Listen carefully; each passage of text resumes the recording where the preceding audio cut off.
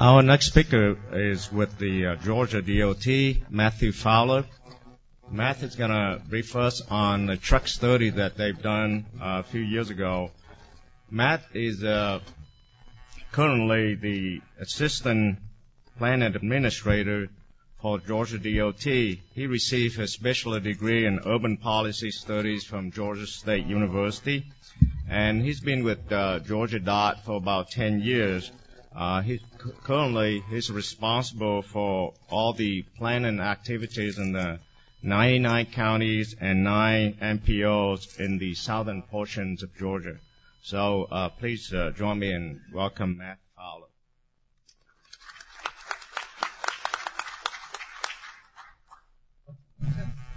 Good morning. I'm Matthew Fowler, GDOT Office of Planning.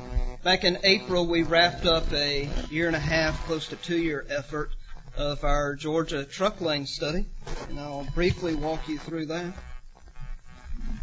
Freight in Georgia, as in across the nation, is growing greatly and will only continue to do so in the future. In Georgia, we anticipate that freight's going to grow about 260% between now and the year 2035. In 2004, our base year for the study, freight moved in Georgia totaled 945 million tons. That's by all modes, surface transportation modes. We forecast that increasing to just under 2.5 billion tons. Trucks presently carry about 86% of all the freight moved in Georgia, and that will increase to around 88% by 2035. And also another interesting fact is truck traffic in Georgia is growing at twice the rate of car traffic. An overview of our truck lane study. Back in 2004 to 5 time frame, our state toll authority conducted a study in the metro Atlanta area exploring truck-only lanes, truck-only toll lanes. And it found that there may be some merit, but it also recommended further study by GDOT and the Atlanta MPO, the Atlanta Regional Commission. So at their request and also the instruction of the GDOT board, we undertook the truck lane study. Here were its primary questions. Do truck-only lanes significantly reduce peak period congestion corridor-wide? If so, where should we build them? How much would they cost, and what are the benefits? And then some basic study assumptions we had was that we would follow existing freeway alignments. We did not study new location routes. They would not be told to determine the true demand for the facilities. And we assume that the usage of the lanes would be voluntary, not mandatory for trucks. Our study area included all of the freeways, both interstate and non-interstate within the state. And then we also did a sub-area study as part of this around the Savannah Port, which you see the inset listed there. I won't be touching on the Savannah Port area study, but it is on our website. And we included the Savannah Port area because it is the 4th largest container port in the country, and I believe the fastest growing as well. So a lot of growth coming out of that port area. Our data collection and inputs, some of the highlights are, of course, total traffic volumes and truck traffic volumes, existing and future year congestion levels for the interstate system and other major routes, freight origin and destination surveys, establishment surveys, which is simply us going out and meeting with large distributors, warehouses, understanding how their operations work, freight bottleneck locations identified through an FHWA report completed a couple years back now, and major freight generators. Here's a sample of some of the data we have. This is a list of our truck volumes for 2004 and 2035. On the left is the state in the year 2004. The gray shaded area is the metro Atlanta area. And highlighted in red are locations where we had truck volumes in excess of 30,000 trucks per day. You see in the year 2004, there's only one location in the state experiencing truck volumes like that. That's between the South Metro Atlanta area and Middle Georgia to Macon, Georgia area. However, by 2035, you see much of the interstate network is in red. including all of I-75, our north-south routes, I-20 from east to west, and I-85 radiating northeast out of Atlanta, along with 95 on the coast. All of those are experiencing volumes forecast of 30,000 trucks per day in 2035, and some routes are anticipated to carry upwards of 60,000 trucks per day.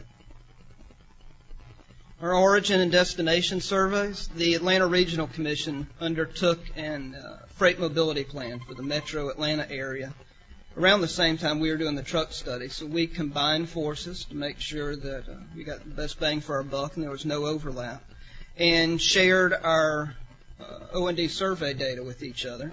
Highlighted in red and blue are locations where either GDOT or ARC collected data. We were at way stations, truck stops, major intermodal facilities, and the ports. And between the two agencies, we collected about 5,600 surveys.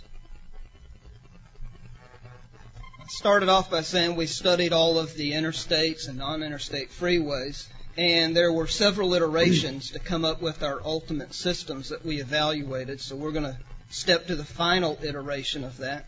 That's the system level analysis, where we came up with 4 different possible systems. All of these are in Metro Atlanta.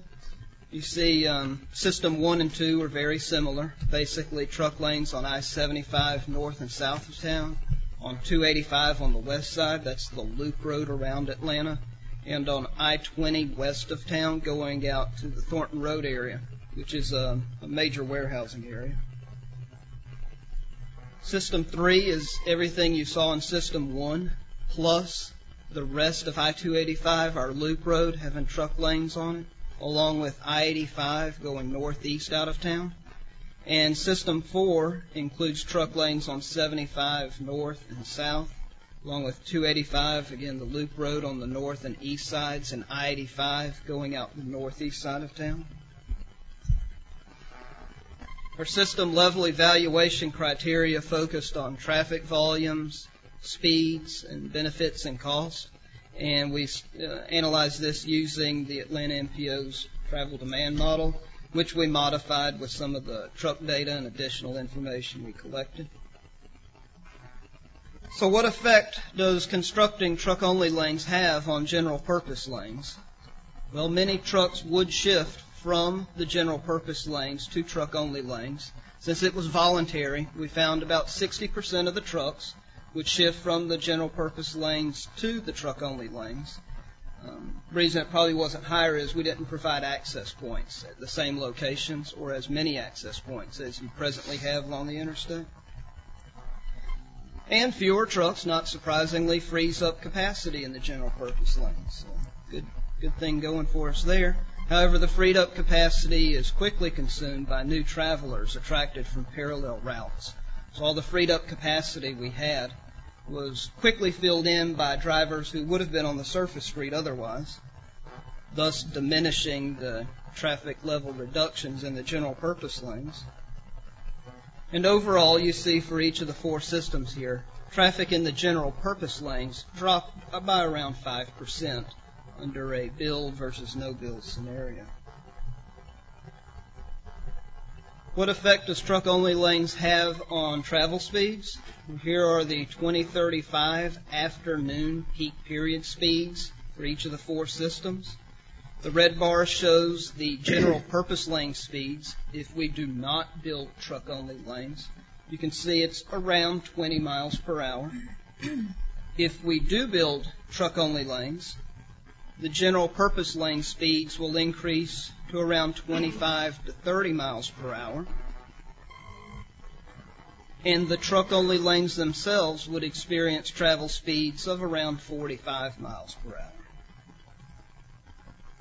And again, that's because of the traffic being attracted from parallel routes. What are our benefits and costs? Well, here you see each of the 4 systems. In blue, we've got the project benefits listed, and in red we've listed project cost. The red lists both capital and operations and maintenance costs. You see System 3 has the greatest benefits but also the greatest cost. Not surprising, since that was the full build-out system. However, it's interesting to note that most of these benefits will accrue to the trucks traveling in the truck-only lanes, not surprisingly. And during the peak periods in Metro Atlanta, heavy trucks represent only about 6% of the traffic. So primarily those heavy trucks are the ones enjoying the $24 billion worth of benefits. Again, here's System 3. It does yield the greatest benefits. It's the complete comprehensive network with a cost in current or then current 2007 year dollars of just a little over $13 billion, and in future year dollars around $22 billion. And just to sort of reference this for us, $13 billion represents approximately 14 years worth of Georgia's eligible federal aid highway funding for Georgia. That's the NHS, IM, and STP funds. What if tolls are considered, though? So System 3 cost about $13 billion in current dollars.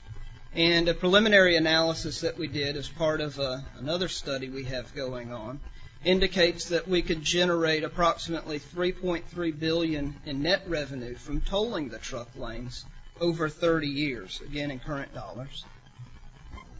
However, $3.3 billion doesn't go too far in closing the funding gap when it cost about $13.2 billion.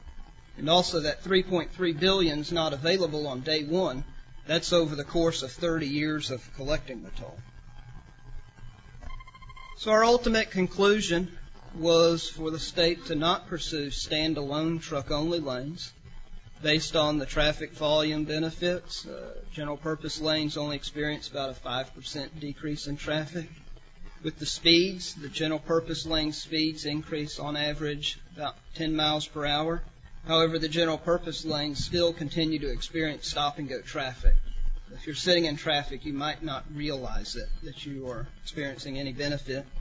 The benefits primarily accrue to the heavy trucks, with minimal benefits to the overwhelming majority of motorists and the general public. Again, during peak period, when you need the capacity the most, heavy trucks represent about 6% of the traffic flow in Metro Atlanta. However, as I started off saying, we do recognize that freight is growing and of great concern to the state, and so we are considering truck traffic needs in our Metro Atlanta Managed Lane System Plan, which is underway. So truck-only lanes are not the only solution to accommodating truck traffic, and we're exploring some other options with the Metro Atlanta Managed Lane System Plan. And here's our website, gatrucklanestudy.com. We've got all of our documents and tech memos, final reports on the website under Project Media, along with a visualization video which shows what truck-only lanes might look like if they were constructed. Thank you, Matthew.